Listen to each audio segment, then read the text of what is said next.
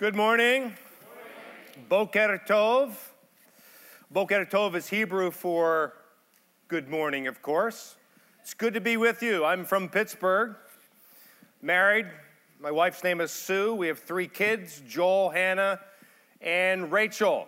We have 2 golden retrievers and 3 cats.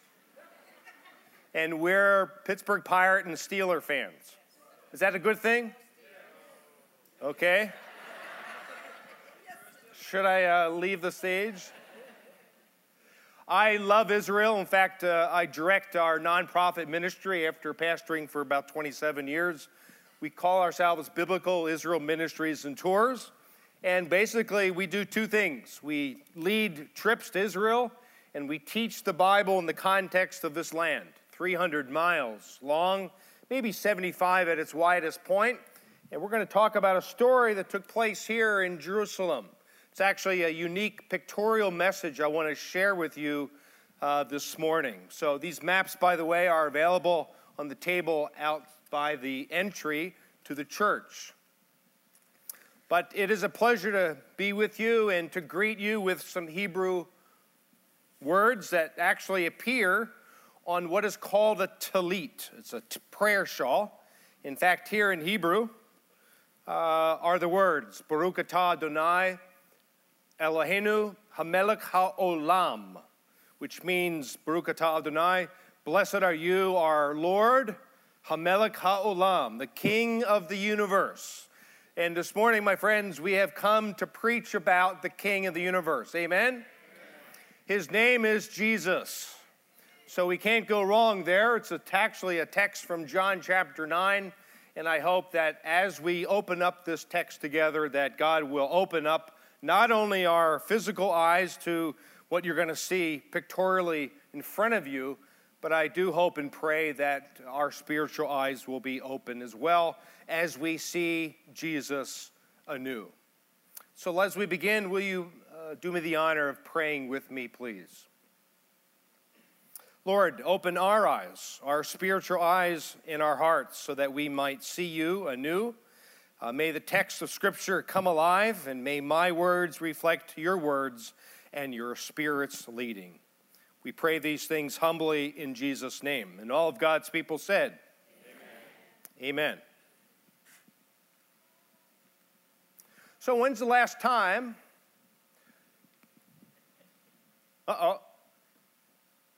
We don't have a slide there back there. We do? Okay, good. When's the last time you've actually had an eye test? A guy named Herman Stelling, back in the late 1800s, or maybe the early 1900s, developed this eye test. And there it is. You can see it. Of course, it's big screen, blown up, big size. So I think all of us can even read the bottom line, right? But typically we need these kinds of, where's my reading glasses? I guess here they are. Most of us, right, need reading glasses like this. And I have about 4 pair. One for every room in case I misplace one. How many of you can relate to that? So as we open our text to John chapter 9 and actually talk about Jesus, I want to talk about spiritual eyesight, not physical eyesight, but how do we see Jesus? That's the key element of our particular text this morning. And I want to read it actually in a way that perhaps will bring it to life. Now I want to read it, I'll say in a dramatic way. But what I'm going to do is I'm going to do my best to play out the parts of this narrative. Of course, there is a narrator. And, of course, there is the blind guy who was born from at birth blind, of course, as the story will unfold. We have Jesus, who says a few things in this text. We have the blind parent's family. We have the crowd and the neighbors and the disciples chiming in from one time or another. And then we also have the obnoxious Pharisees, who actually play a big part in this story. Maybe you've heard Pastor preach this before, but I want us just to simply listen to the story before we sort of unfold the story in a very simple way.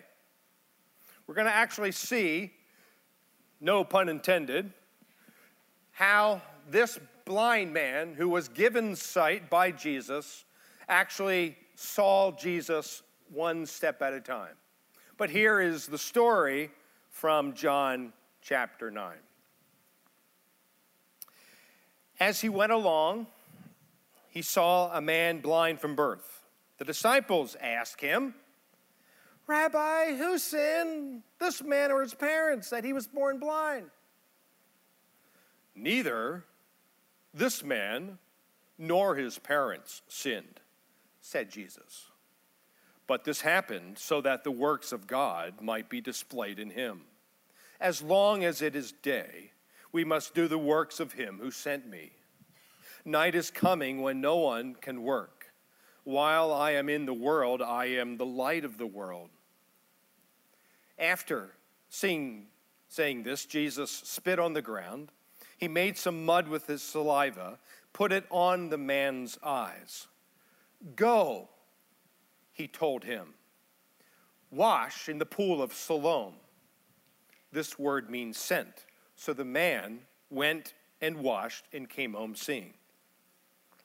Now his neighbors and those who had formerly seen him begging asked, "Isn't this the same man who used to sit and beg?"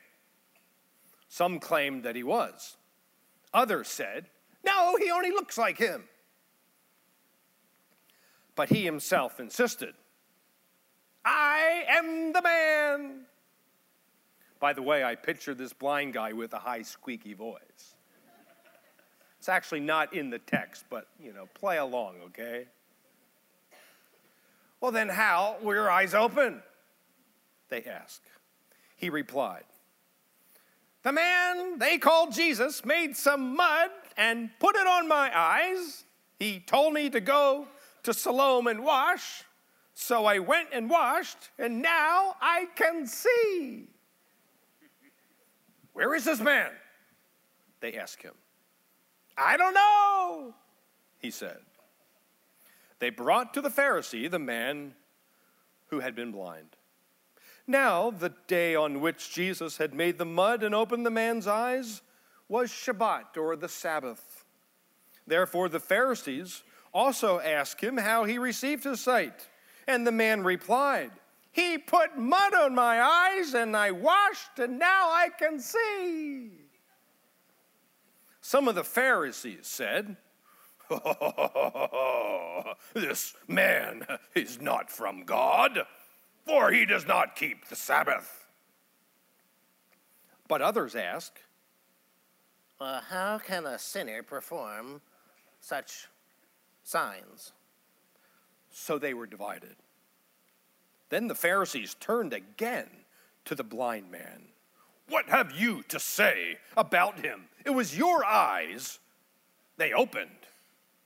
And the man replied, "He is a prophet." They still did not believe that he had been blind and received his sight until they sent for the man's parents, and they asked him, "Is this your son? Is this the one you say was born blind? How is it that he can now see?"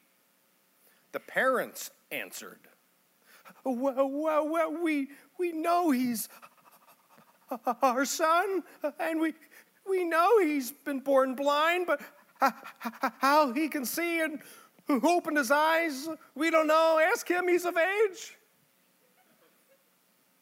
His parents said this because they were afraid of the Jewish leaders, who had already decided that anyone who acknowledged that Jesus was the Messiah would be put out of the synagogue.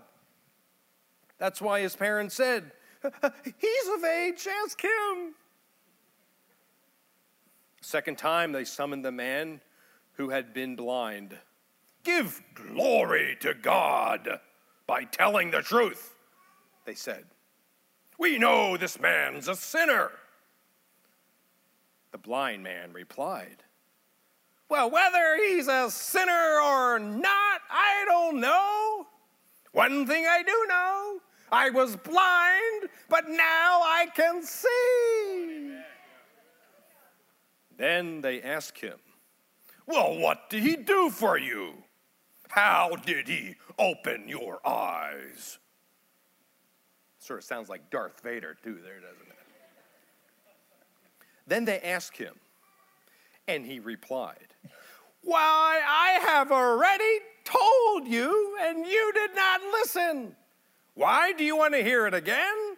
Do you want to become one of his disciples too?" At this, they hurled insults at him and said, "Oh, you are this fellow's disciples, but we are disciples of Moses. We know that God spoke to Moses, but as far as this fellow, we don't even know where he comes from." And the man answered, "Now, isn't that remarkable? You don't even know where he comes from, and yet he opened my eyes. We know that God does not listen to sinners. He listens to the godly person who does his will. No one has ever heard of opening the eyes of a man born blind. If this man were not from God, he could do nothing."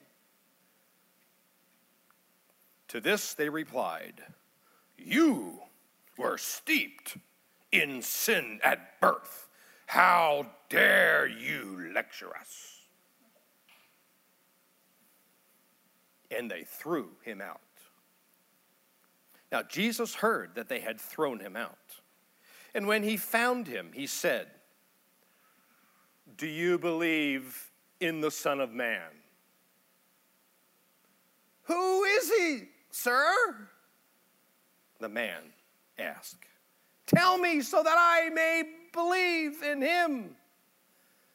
And Jesus said, "You have now seen him. In fact, he is the one speaking with you." And the man said, "Lord, I believe." And he worshiped him. Now, there's four simple things, but significant things that are happening, I think, in this text of John chapter 9. This man born blind walks through a progression of steps of seeing Jesus in a different way. In fact, here is how I think the story unfolds. First, Jesus is referred to as the man called Jesus. Let's talk about the cure. It's interesting that this story happens in Jerusalem. The disciples initially were not moved by compassion, but by curiosity, because as some of the rabbis believed, you could actually sin before you were born. Therefore, this blind guy had zero chance of being restored, not only physically, but especially spiritually. He had zero chance of being forgiven. Now, this happened in a place called Jerusalem. And in Jerusalem, probably here in the temple courts, Jesus was already talking to many. People were curious to see who he was. People from the Galilee, from the Jerusalem, from even Samaria, even probably Gentiles were wondering, who is this messianic figure named Jesus? So Jesus somewhere, perhaps here in the southwest corner of the temple, walking on a Herodian street, 2,000 years old, maybe this is where Jesus spit on the ground, made some mud, put it on the man's eyes, and told him to go and wash. So the man, obviously helped by someone, walking on this very Herodian street, walks all the way to the southern end, at the bottom portion of this slide, to the pool of Siloam. It's circled there in black for you. Now that street, by the way, has incidentally just been discovered. In fact, this is sort of cool to be able to share this with you, because for the first time since even last week, this portion of this Herodian street called the Pilgrimage Road. 350 meters of it has been exposed, and there it is. Archaeologists have been digging this for about 5 years, and this is probably the same street that this blind guy walked on to get to the pool. Now, underneath this street is a drainage channel. In fact, there you can see the bottom portions of the street laid in this way above us. It's an amazing archaeological discovery as well. We actually walk underneath the very street the blind guy used. He eventually gets to the Pool of Siloam. It looks like this today. It's the size of an Olympic swimming pool. It probably looked like this. This, my friends, is the context of this story. And this blind guy basically says, hey, this guy named Jesus, he's the one who told me to come to this pool. Now, in our culture today, we all know that the name Jesus means a lot to some of us, most of us, because he's our Lord and Savior. He's the one who has come to redeem us. But in our culture, Jesus is maybe not even a household name. In fact, some might recognize Jesus as someone born in Bethlehem. Maybe he was a good teacher. Maybe he was a rabbi. Maybe he had followers. But that's about it. Well, at this point in this blind man's life, this is all that Jesus was to him. In fact, the name Yeshua was a very common name. It's like Joe, Yeshua, Joshua. Who healed you? Some Joe from the Galilee. So at this point, Jesus was no more than Yeshua from Galilee. But watch what happens here as the story unfolds. Because we now have this man recognize him as the prophet. And there's a controversy now going on in this story. How many of you have been in a controversy over the last week? Political? Almost hard to avoid that anymore. Husband, wife, any controversy there? Pastor says that doesn't happen in this church, by the way.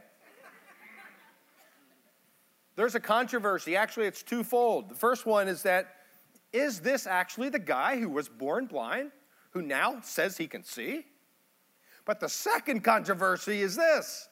It happened on the Sabbath or the Shabbat, as we say in Hebrew, the Shabbat. Some rabbinical scholars will say of the 10 commands given to Moses, 9 of them are contingent on keep the Sabbath. That's how highly elevated and important and significant some of our Jewish brothers and sisters, especially the Orthodox and the ultra-Orthodox Jews, they elevate the importance of the Shabbat. And of course here, this automatically disqualified Jesus of being a prophet because he did it on the Shabbat. Unlike the prophets that the audience would have known about. Let's, for instance, go to the top of Mount Sinai, where Moses received the 10 commandments. I know there's a number of other alternative sites to this mountain. Or how about the prophet Elijah? Here on Mount Carmel, it's mentioned in 1 Kings 18. The prophet Elijah confronts the prophets of Baal or Baal and Asherah. Or how about the prophet of Isaiah, contemporary with the righteous king named Hezekiah at the end of the 8th century BC. Isaiah is the one who here, perhaps in the Judean desert, proclaims, prepare the way for the Lord, make straight a highway for our God. You see, Jesus was now identified as maybe a prophet by this man. But how could he be a prophet? Others were contending, because he did this on the Sabbath. But you see, what the audience in that day, back in Jerusalem, at the Pool of Siloam, did not realize or recognize was that Jesus came not just to heal people physically, but to heal people spiritually, to open people's eyes. Just think how much unrest must have been present in the life of this blind guy. How many of you here this morning are looking for a little peace and rest, by the way? How many of you have had a very, very difficult week or a month and you're simply exhausted? I think that this blind guy must be right there. He must have been all his life exhausted from begging, from being led from one place to another, looking for at least a little peace and rest. Reminds me of a story of an older couple who were hanging out their laundry in their backyard. Do you still do that at all here in Florida? I remember my mom doing this, and of course the smell of the sheets as they would dry in the wind. That's a great experience. Well, this couple, as they were bringing in their now dry laundry from the clothesline, they saw this golden retriever. Had no identification, no collar, no identification tag, but this dog follows this older couple through the back door, down the hallway. It takes a nap for an hour, and then about an hour later, gets up and they let the dog out, and he goes his way. Well, a couple of days later, the same thing happens. Here comes the same old golden retriever, worn out, looking pretty tired. He takes a nap for an hour, and then he gets up and they let him out. Well, this happened 3 times. So this older couple decided that after the 3rd time, they would write a little note and attach it to this collar that did not have any identification. And the note basically says, we're looking for the owners of this dog. We've been caring for this dog. We just want to make sure that he has a safe home. Well, guess what? A week later, here comes the same dog. But this time, the dog has a different note underneath his collar. And the note basically said, in essence, thank you for caring for our dog.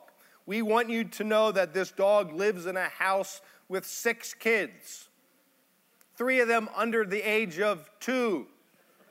He's just looking for a little peace and rest. P.S. Can I come too? Maybe you are here this morning needing a little peace and rest, but you don't know where to find it. You're not going to find it in money or a house or a car, even a relationship other than a relationship with the one who restores our lives completely. And his name is Jesus. Only in Jesus can you find spiritual peace and rest. But now the story continues, because after this blind guy sees Jesus as a man, secondly, as a prophet, now he's the man from God. I want to read verses 30 and 33 again. Here it is. The man answered. Now, isn't that remarkable? You don't even know where he comes from. By the way, he's responding 4 times to the question whether he's the guy who was born blind or not. And this healed blind guy now continues. We know that God does not listen to sinners. He listens to the godly person who does his will. No one has ever heard of opening the eyes of a man born blind.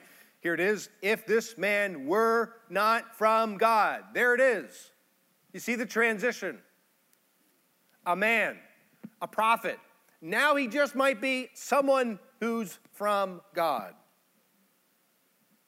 Well, that's exactly who Jesus is. I want to take you over the next 4 minutes as we see this connection build. I want to take you to various parts of Israel. And let's retrace the ministry of Jesus. This man from God, born in Bethlehem, born as the very Son of God, prophesied by Micah and Isaiah, born in the shadows of King Herod's palace fortress of Herodium, just south of Jerusalem. Jesus then would be baptized in the Jordan River, set apart for ministry. He would be tempted in the Judean desert for 40 days, depending on his heavenly Father, but not giving in to temptation. Jesus would be one who would go back to his hometown of Nazareth, where he grew up. But now at the age of 30, he was ready to proclaim the kingdom message of God. About 4 miles away is a Jewish city called Sepphoris. So this was primarily a Jewish area. Cana was also in this area, where Jesus would end up performing his first miracle. It's mentioned in John chapter 2. But the Sea of Galilee would be primarily where Jesus would serve and minister. You see, crowds would come out of curiosity to hear him preach, to see him heal people, to understand that he could exorcise demons from people. Here in this northwest corner is the city of Capernaum. Mark 1, Mark 2, Mark 9, Luke 7, John 6, all of these stories about what Jesus did here in the city of Capernaum. He taught with authority. He called 12 disciples. He served in cities like Chorazin, one of the 3 cities that were eventually condemned by Jesus because they did not believe in him. Here at the northern end, where Peter, Andrew, and Philip grew up, near Bethsaida, Jesus fed the 5,000. You see, Jesus displayed who he was to everyone. Some believed, some did not. Here in Magdala, we find a first-century synagogue. Who was from Magdala? Namely, Mary Magdalene, who was exorcised from her demons. And here in this very synagogue, Jesus proclaims healing upon her. He would do the same thing and teach in this synagogue at Gamla, a first-century synagogue. You see, today we can retrace the footsteps of Jesus. We can go to the Mount of Beatitudes and see where Jesus delivered the Sermon on the Mount, his kingdom message. That was his go-to message. Repent of your sin and receive the kingdom. Jesus would also sail on the Sea of Galilee in boats like this, a boat that was found in 1986. Mark 4, Matthew 14, storm narratives where Jesus displayed his power. Perhaps he went to the top of this mountain, Arbel, to prepare his disciples for kingdom ministry. He was transformed, transfigured, Matthew 17, on the slopes of Mount Hermon. But here in Caesarea Philippi, he asked his disciples, "Who do you say I am?" And Peter responded, "You are the Christ, the Son of the living God." Eventually, Jesus predicted his death and his resurrection in Jerusalem. You see, this is who Jesus was back 2,000 years ago. This is who Jesus still is. As he went to Jerusalem, he taught in the temple. He was betrayed by Judas in the Garden of Gethsemane. He took his cross. He was crucified on Golgotha. And in 3 days, he rose again. You see, if you are doubting who this Jesus really was, doubt no more. Because this Jesus is the one with whom we can connect to today. And how do we connect to this Jesus? Yes, he lived 2,000 years ago, but we connect with him through God's word, the truth of his word. And in fact, listen to what Paul would say here in this first chapter of the book of Colossians. If there's any doubt who Jesus still is today, the Apostle Paul wrote this: "He is the image of the invisible God, the firstborn over all creation. For by him all things were created, things in heaven and on earth, visible and invisible, whether thrones or powers or rulers or authorities, all things were created by him and for him. He is before all things, and in him all things hold together. He is the head of the body, the church. He is the beginning and the firstborn from among the dead, so that in everything he might have the supremacy. For God was pleased to have all of his fullness dwell in him, and through him to reconcile to himself all things, whether things on earth or things in heaven, by making peace through his blood shed on a cross. At the end of this story, this blind guy finally recognizes Jesus as the Son of Man. And this, my friends, is where we see the confession. The blind guy basically says, Lord, I believe you are the Son of Man. You see, a term that Jesus would use and other gospel writers would use to remind us of Jesus' purpose. He came not to be served, but Jesus came to serve. He came to serve you and me. He came to offer his life for you and me, so that our spiritual eyes and our hearts can be open to him. That's why Jesus came. That's who Jesus is.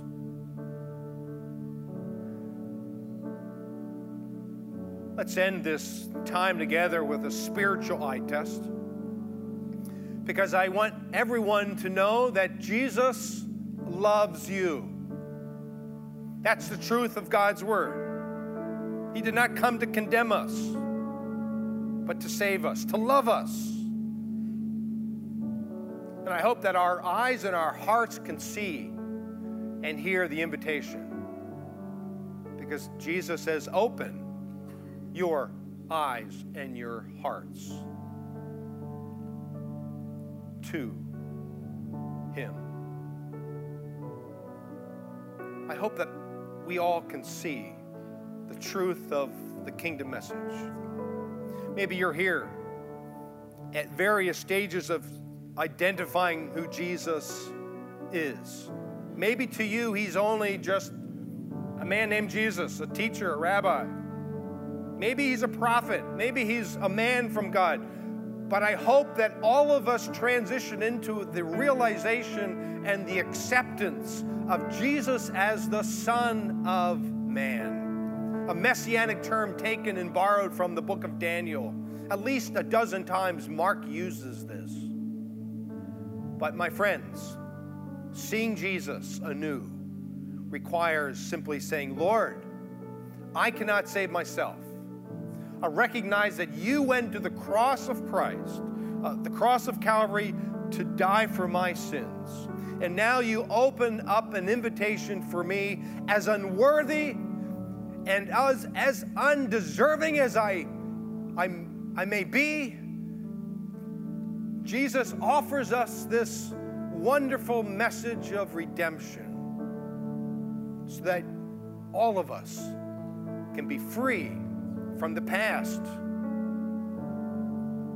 so that all of us can live for the present,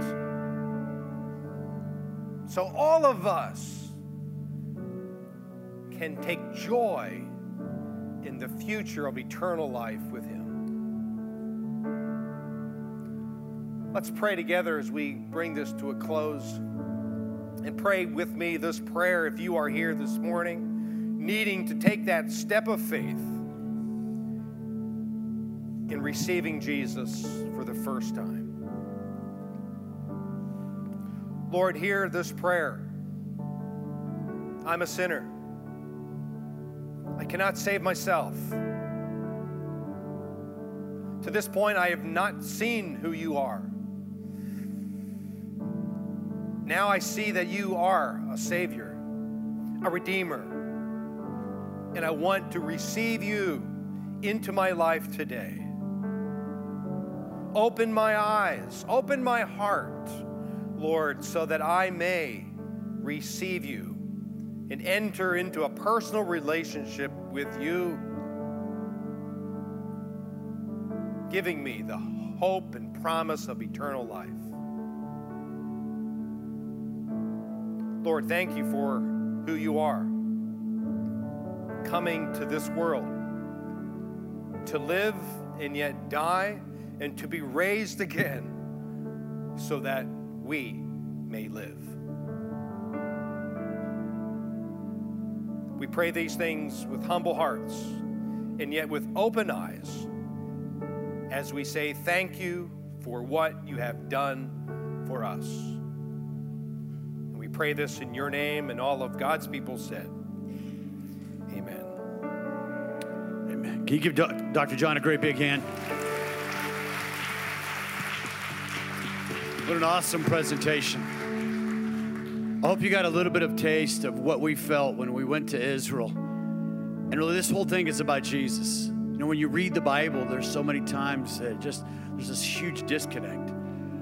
But even today, as he read through the scripture and you saw the images, the pictures of the actual places that Jesus ministered and Jesus served people, I want to just kind of bring this message back home again. See, for this blind guy, he had a problem and he needed a cure.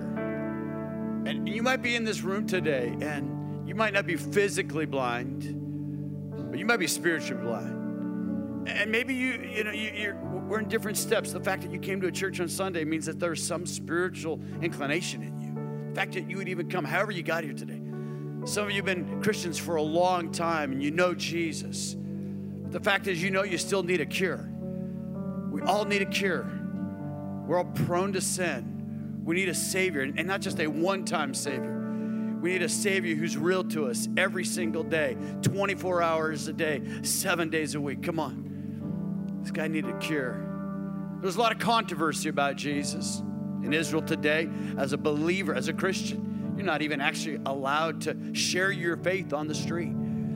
In America today, my son works at a large corporation, a Fortune 100 corporation, and he's not able to publicly talk about Jesus in the workplace. You can talk about lots of things. You can talk about pride and lots of other stuff, but you can't really talk about Jesus. You can't. There's a lot of controversy in our culture today, but I want you to know that Jesus isn't confused about who he is.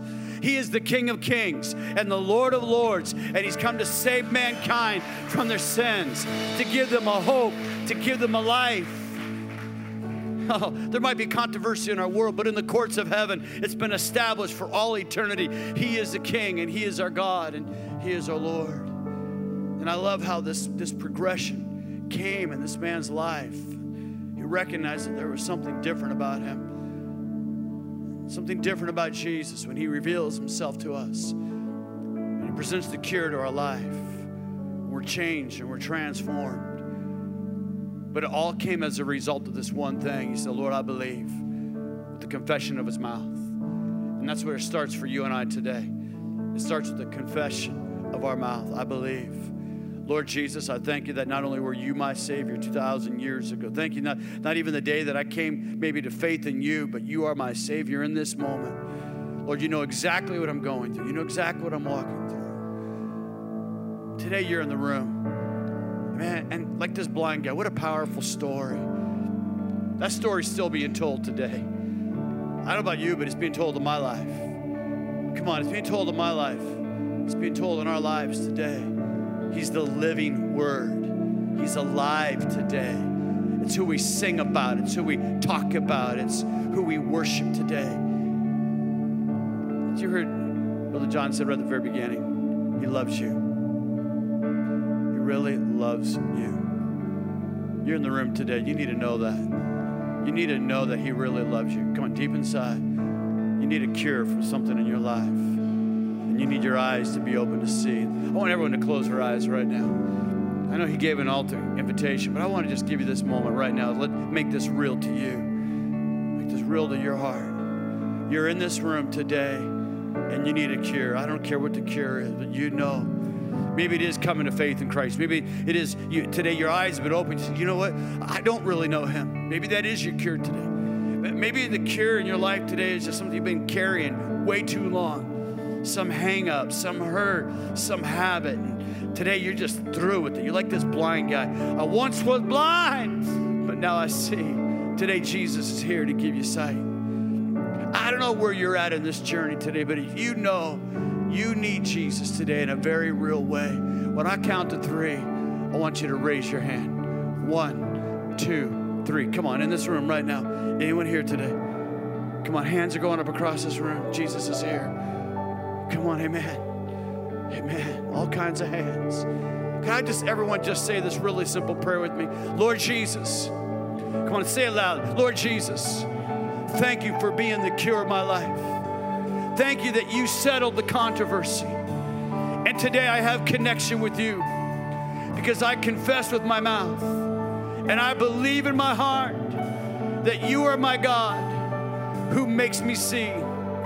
Come into my world, Jesus. Make it real today. I receive your love. I receive your healing. I receive your forgiveness in your wonderful name. Come on, if you believe that today, put your hands together. Tell Jesus you love him right now.